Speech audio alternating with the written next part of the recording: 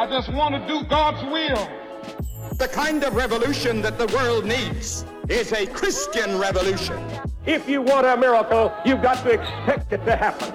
You are the recipients of God's grace and God's blessings, and you rejoice in that reality. Welcome to Life Today Live. I'm Randy Robson. I'm glad to have you here because we're hitting a topic that is a big one, and it's one of those big questions that people have always had, and so it needs to be addressed, and we're going to address it from a unique perspective today because that question is the one of suffering. Why would a good God allow people to suffer, especially people that follow him?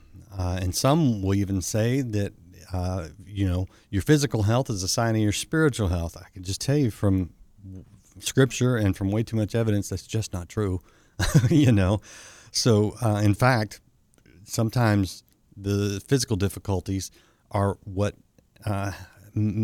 put you in a position where you spiritually thrive, and that's possible. And if you're suffering physically, I want you to know that you can prosper and flourish spiritually.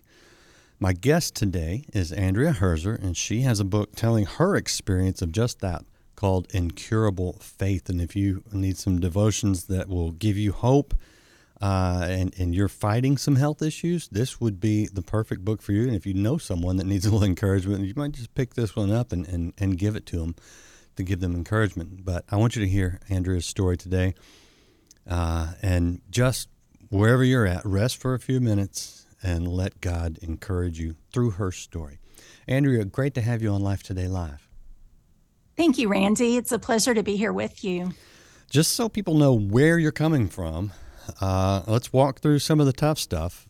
Tell us, what you've dealt with, what you continue to deal with, and how you're doing today.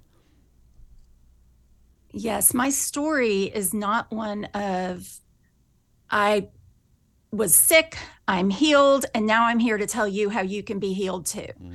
My story began over 20 years ago, shortly after the birth of our third child. Chronic pain and illness changed my life. I went from being a very active wife and mom, busy in church, teaching Bible study, involved with mothers of preschoolers and taking my children to extracurriculars, all the things that moms do.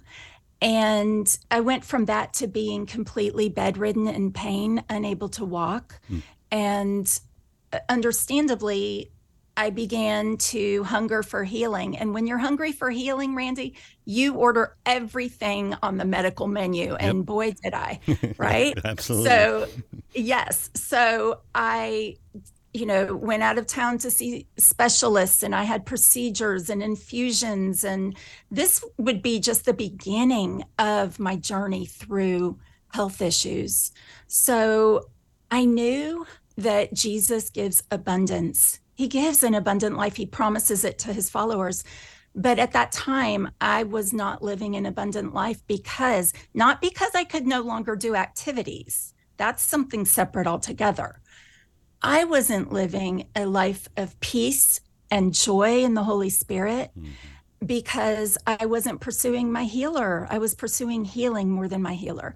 So I searched for a biblical guidebook to teach me how to live well, even if I never felt well.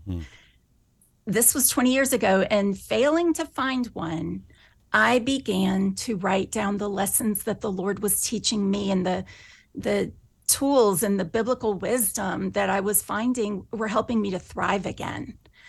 So I would meet people at surgery centers, and later during my cancer diagnosis, next to me in the chemo chairs, and they wanted to know how it is possible to have strength throughout a long battle.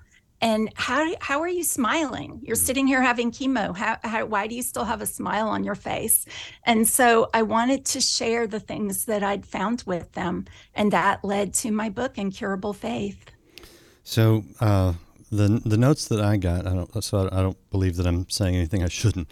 Say that you've dealt with, I guess continue to deal with non-Hodgkin's lymphoma.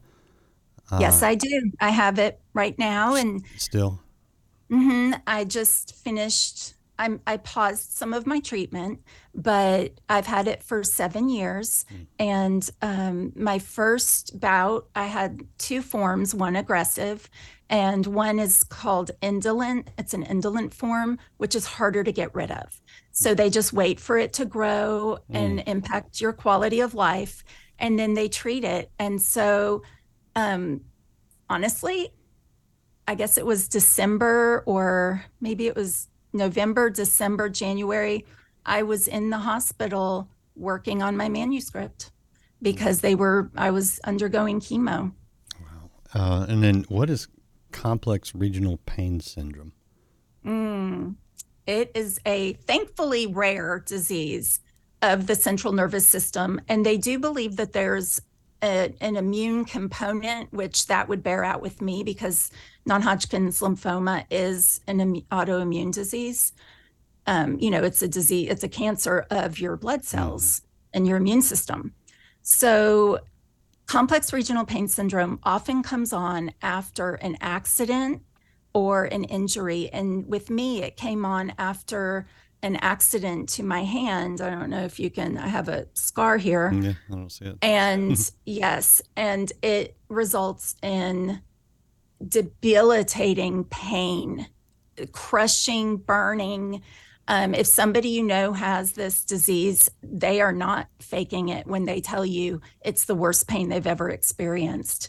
So that, and it can spread. So it spread from my hands to my knee, to my feet, and put me in a walker and a scooter for roughly 9 years. Oh my word. Oh, okay. What's the prognosis medically for you? Well, as far as the complex regional pain goes, it kind of sets up shop also in your brain. So your brain, you get this thing called centralized sensitization. And are you familiar with people who have phantom limb disease and the limb is no longer there, but they still feel the pain or itching? Yep.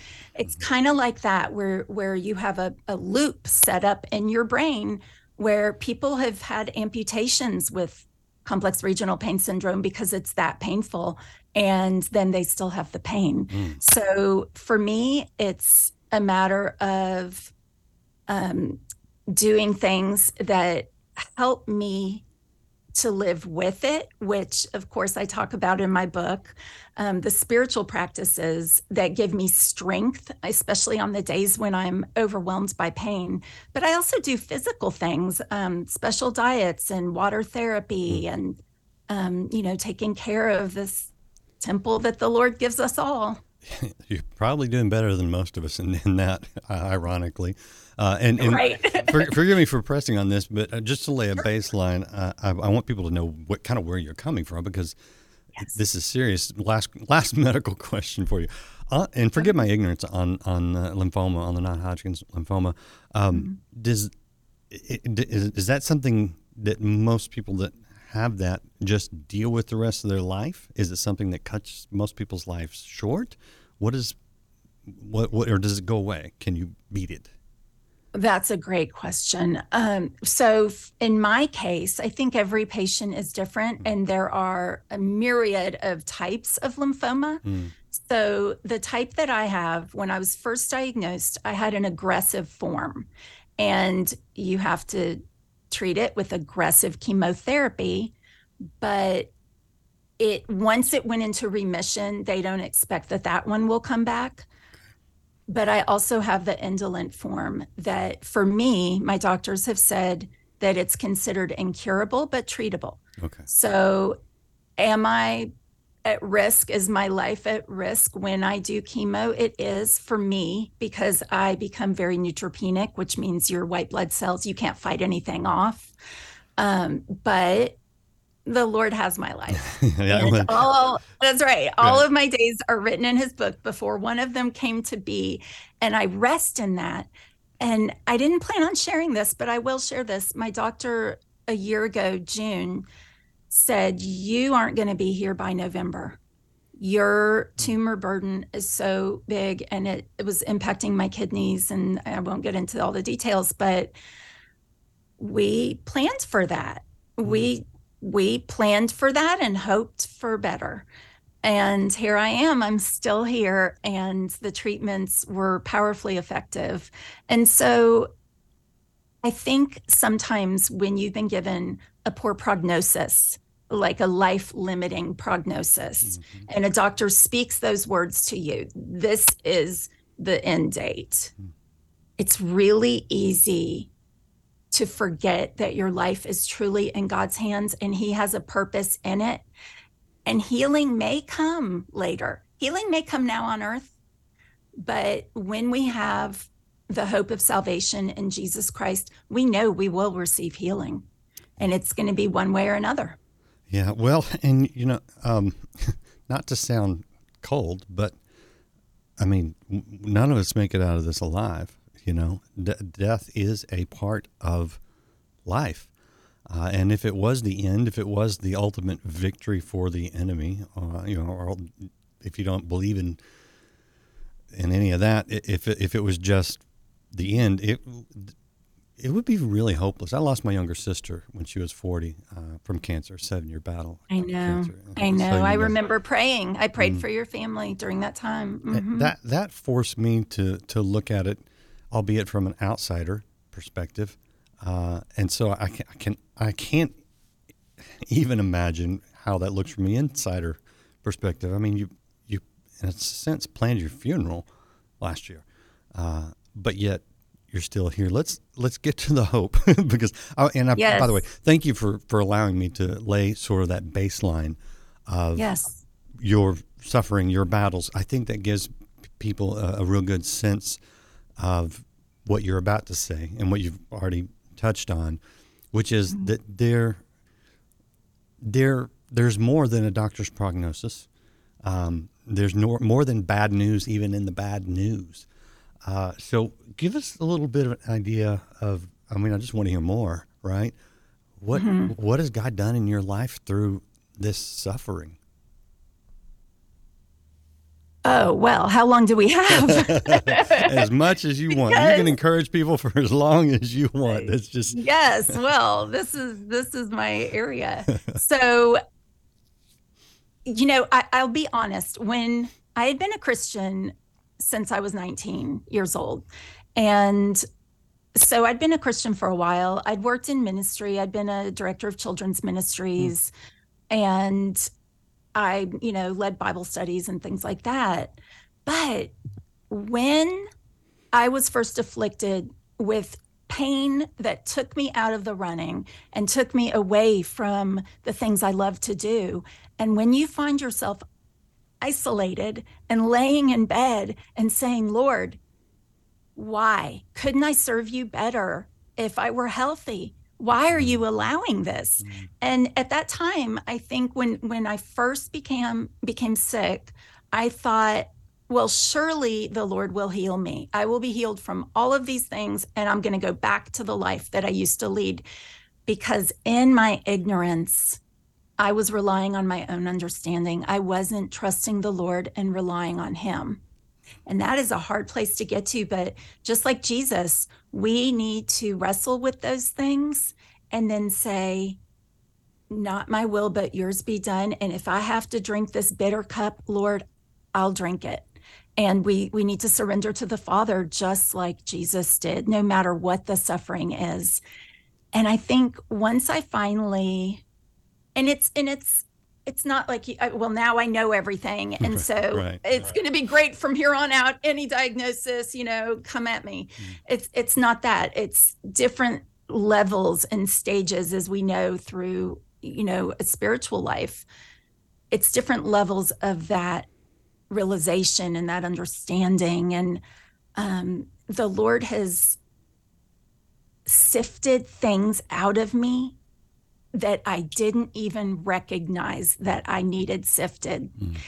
And I do address that in the book. And I talk about the things that we go to when the other gods that we turn to when we turn away from God. And I found myself using really unhealthy coping mechanisms to deal with the loneliness of illness, to deal with the fact that I'd see on Facebook my friends living these wonderful, wonderful seeming lives, right? We all know that that doesn't tell the whole story, but when you're bedridden and your only outing that month has been to a series of doctor's appointments, you can let discouraging thoughts become the soundtrack to your life. And so I had to learn a way to break away from that and let God's word and his truth permeate my thoughts so much that joy and praise and worship became the soundtrack. A few years ago, I interviewed Johnny Erickson Tata, who, has just, it's daily suffering with her. She said that she has an advantage over the rest of us because we all need God every day. We all rely on him fully 100%. I'm paraphrasing. And we just don't realize it. She realizes it. What did that realization that, your life was held in God's hand and God's hand only. The doctors had given up. You'd done everything you could. What did that realization do for you? Well, to piggyback firstly on Johnny Erickson Tata's beautiful ministry and her point about relying on God, I would go through seasons and actually this is a daily thing. I lay in bed in burning and crushing pain, and I pray that the Lord would fill me with his Holy Spirit, that he would help me push past these things. And one day I was bedridden. I couldn't get up. I couldn't shower. I couldn't do anything. And I realized that I was sinking into my soft mattress and that I was completely surrendered to that foundation. And it reminded me that I need to surrender to the foundation of Christ, that he is my foundation. And I needed to sink my thoughts into worship in that moment. Because when I sink my thoughts into the comfort of worship, the Lord restores healing contentment to my soul.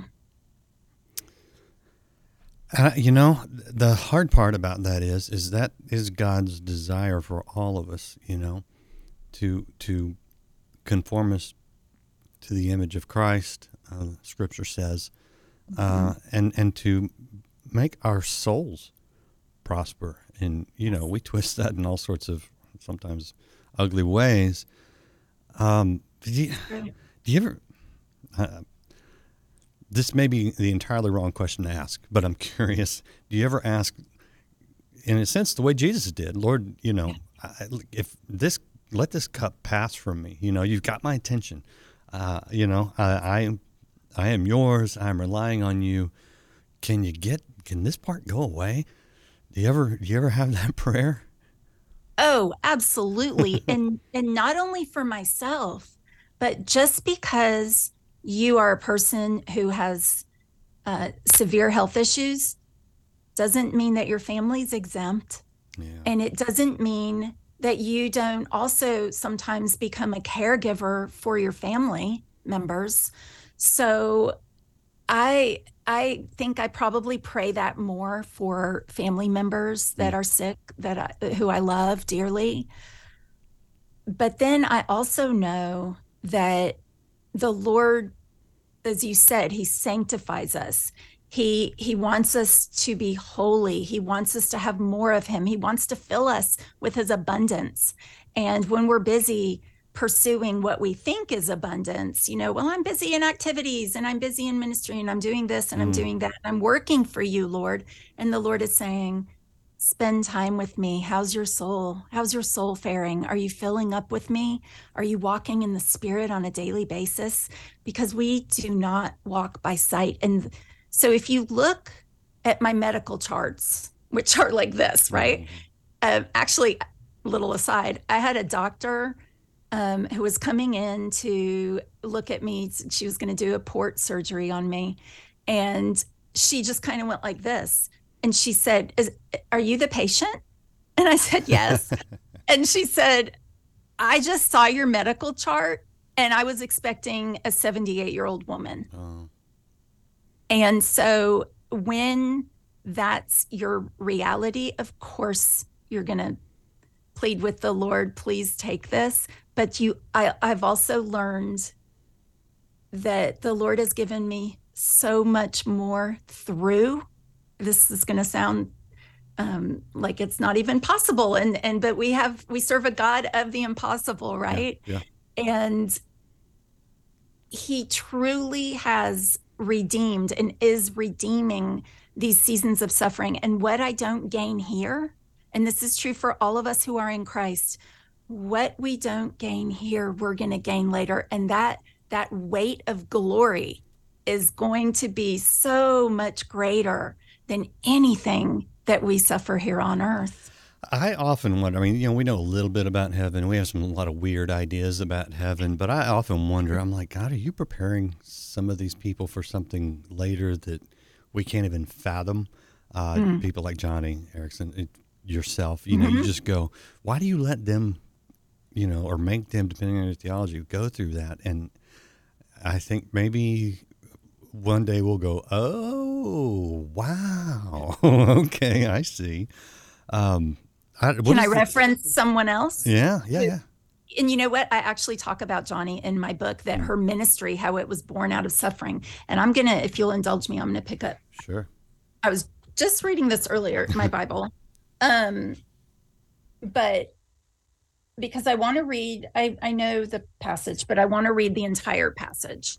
So Paul, as we know, had that tormenting thorn in his flesh. Mm-hmm. And, people speculate that it was probably something physical. And I believe that it probably was, by the way he describes it, because I've experienced that type of torment. And this is what he says: in order to keep me from becoming conceited, I was given a thorn. And we don't often think about that, but he had these revelations from the Holy Spirit, this depth that he put into what is now God's word. And he said, I pleaded with the Lord, 3 times to take it away. But he said to me, my grace is sufficient for you, for my power is made perfect in weakness. Therefore, I will boast all the more gladly about my weaknesses, so Christ's power may rest on me. That's why, for Christ's sake, I delight in weaknesses, in insults, in hardship, persecutions, and difficulties. For when I am weak, then I am strong. And strength, I was just pondering this the other day. Strength is not truly a feeling. Strength from the Lord, we don't always feel that. What we feel instead is overwhelming weakness. And that's when we're the strongest, when we're relying on him in it. Oh, yeah, you're right. It's just it's tough to watch sometimes. And that's why I love even the witness that you're giving here on Zoom today. It's powerful and it's palpable. I want to show people the book real quick. This is Incurable Faith by Andrea Herzer. And as you can tell, if you, especially if you're going through this, and I know some people in my audience, regulars in the audience, Judy specifically, they face chronic pain, and I just hope that this encourages you today, but maybe you can get that. And if you need help getting Andrea's book, I'll be glad to help you. So just drop me a note, because this is the big leagues, I think, with God. I don't know all that he's doing. I can't pretend to know all that he's doing, but I know he's doing something. And I know when we surrender to him, he comes alongside us in these hard times. I would, if you'll indulge me, Andrea, can I ask you a couple of sort of theological questions? You can ask. I don't know if I'll be able to answer, but I'll give my best shot. I don't mean like a seminary quiz or anything. I just first of all, what is your background? I was raised in a Southern Baptist church, but then I went to Oral Roberts University. I've kind of been on a lot of sides of these things. What's a little bit of your background? Just because that'll tell me a little bit, maybe. Yes, I actually have too. I've been the gamut. Okay. So I was raised going to Baptist and Presbyterian churches, but I became a believer. And I mean, complete life change, throwing away bags of, do you remember cassette tapes? That's how old I am. Yeah. So just complete life change. And which to my parents' great delight and joy, because they had prayed for a lot of years for this. And then I went to a church that was a little bit more charismatic. Yeah. And then found myself in non-denominational Bible church. Yeah. But I've, done BSF, Bible Study Fellowship, and lots of. Okay, so fairly well-rounded is kind of what I was wondering. So you've heard these things that your faith just is the thing that hasn't made you well. Oh, yes, I've heard that a lot. Yes, I have. So what's your reaction to that? Because that one irritates me. That one irritates me too, because I the Lord says all we need is a mustard seed of faith, and faith is a gift from God. So God can heal me regardless of my faith. Sure. And we even see that in Scripture. So when other people came to Jesus for their loved one, he healed their loved one. Mm-hmm. So it wasn't even that the loved one who was sick that had the faith. It was the other people in their lives. So what I finally, and I actually talk about this quite a bit in the book, the things that people have said to me and the burden of offense that makes illness heavier to bear, because we can become, and I think I said something like, if you have not been offended in your sickness, then you're either not listening or you haven't been sick very long, because it comes. And so I think sometimes it depends on who is speaking to me, how I respond. There are times when we need to just have that gentle answer or remain silent and pray for the person. But then there are times when we might try and say, where is this in Scripture? And where do you see this? And let's look at Job, and let's look at what his miserable comforters said to him. Right? Mm-hmm. And what the Lord said, Job will pray for you and I will forgive you. Job had to pray for his friends, and the Lord forgave his friends that were speaking just wrong, basically lies. Yes. Well, they're just out of turn, and they just had a flawed ideology or even theology. That's right. Yeah, that's right. Let's hit both sides of this. Best thing, worst thing. What's the best thing? Well, let's start with the worst thing. What's the worst thing that someone can do when they have a loved one, such as yourself, who is facing chronic pain? What do people do that they think they're helping, but absolutely they are not? Well, I'm going to answer first by saying I think the worst thing somebody can do is say things like, I'll wait till you get better and then we'll get together again. Oh. And I've had that happen. And I'm like, well, it's 20 years and, I have better days. But I still have cancer? Am I still in pain? Did I have to have an epidural just so I could sit here and be in this discussion with you today? Yes. Oh, wow. So, just because somebody is sick doesn't mean that they need you to exit their lives. Mm-hmm. That is the most painful thing. People going on busy in their healthy lives. Well, someone is wondering, where did all my friends go? And why are they too busy in ministry and serving and praying for other people? And and I see that everywhere. I have a number of friends who are also sick, or maybe they're authors and they also write in this space of dealing with health issues. And they have seen a lot of isolation by friends that are just have moved on in their healthy lives. Some of that may come from the way some of us, and I point the finger right here, are, because I know when I had an accident a few years ago, I was in the hospital a week and recovering for several weeks.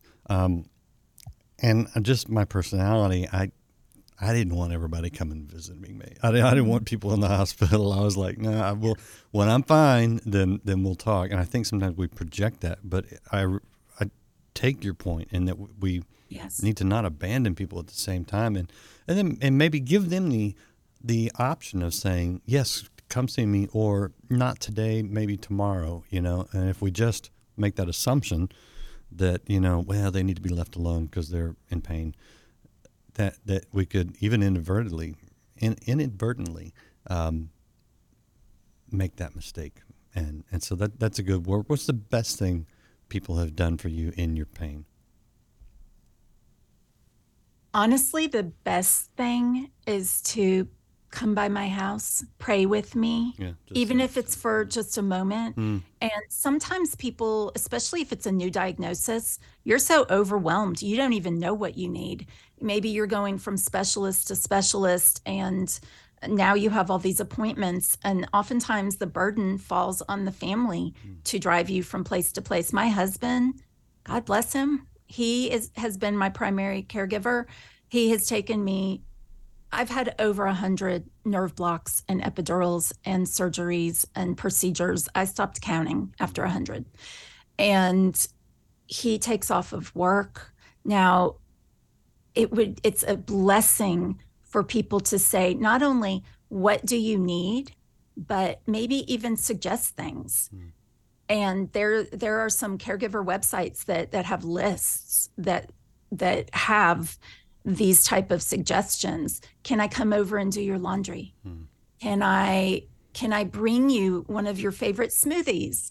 Or can I just show up and sit with you during chemo? And that way you put the onus on the person who's sick in a season when they feel like they have very little choice. You're not just telling them what you're going to do for them. You're allowing them the privilege of still retaining their dignity, which is really important. That's good. That's good. Oh, boy, it's so good. Last thing I will ask you, and I will give you a chance to say anything you want here at the end, is to that person who just got that diagnosis. They're at the front end of what you've been battling for years. What would you tell them? Well, there's a lot of advice, but I will boil it down to this, and it touches on everything that we've just talked about your faith being, evidence of, your healing and things like that. But I would say that your health issues and your diagnosis is not the barometer of God's favor, blessing, or love for you. And I'd also remind them that nothing can take away your position in the body of Christ, your role in the body of Christ. You may be a little bit down for the count. You may be no longer able to do the things that you love to do, to exercise your gifts, but his gifts and his call are irrevocable. So I just want people to remember that the activities that fill your life are not indicative of your role in the body of Christ. That will never change. That's good. That's good. That's scripturally sound and encouraging, and somebody needs to hear that. If you're that person, hear that. Come back and watch this again, and you can pick up Andrea's book because it will encourage you. Let's just be honest. I want to show you her website as well. This is AndreaHerzer.com. There's my music. AndreaHerzer.com, Herzer. And you can get the book. She's got a blog. You can contact her if you need to. But just, take advantage of the resources of her experience, of the things that she's put out there to help you. If you're a caregiver or if you're going through this, someone who is.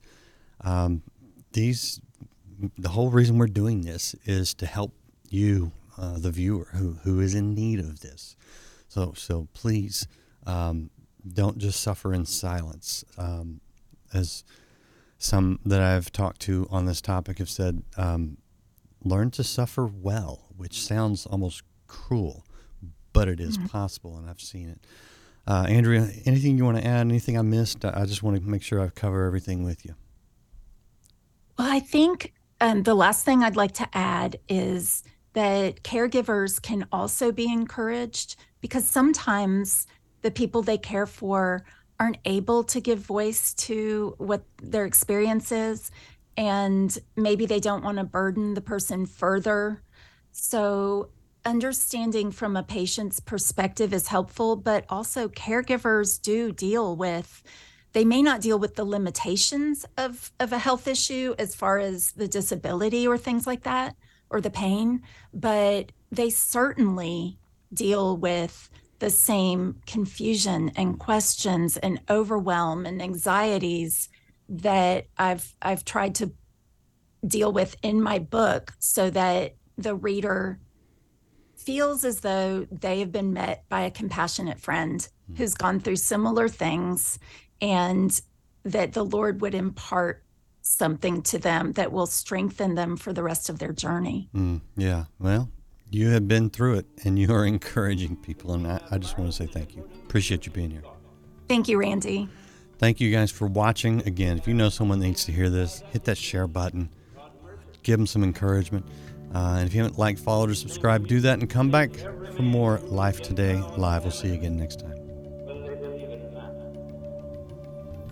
We float on the vast, limitless sea of divine mercy.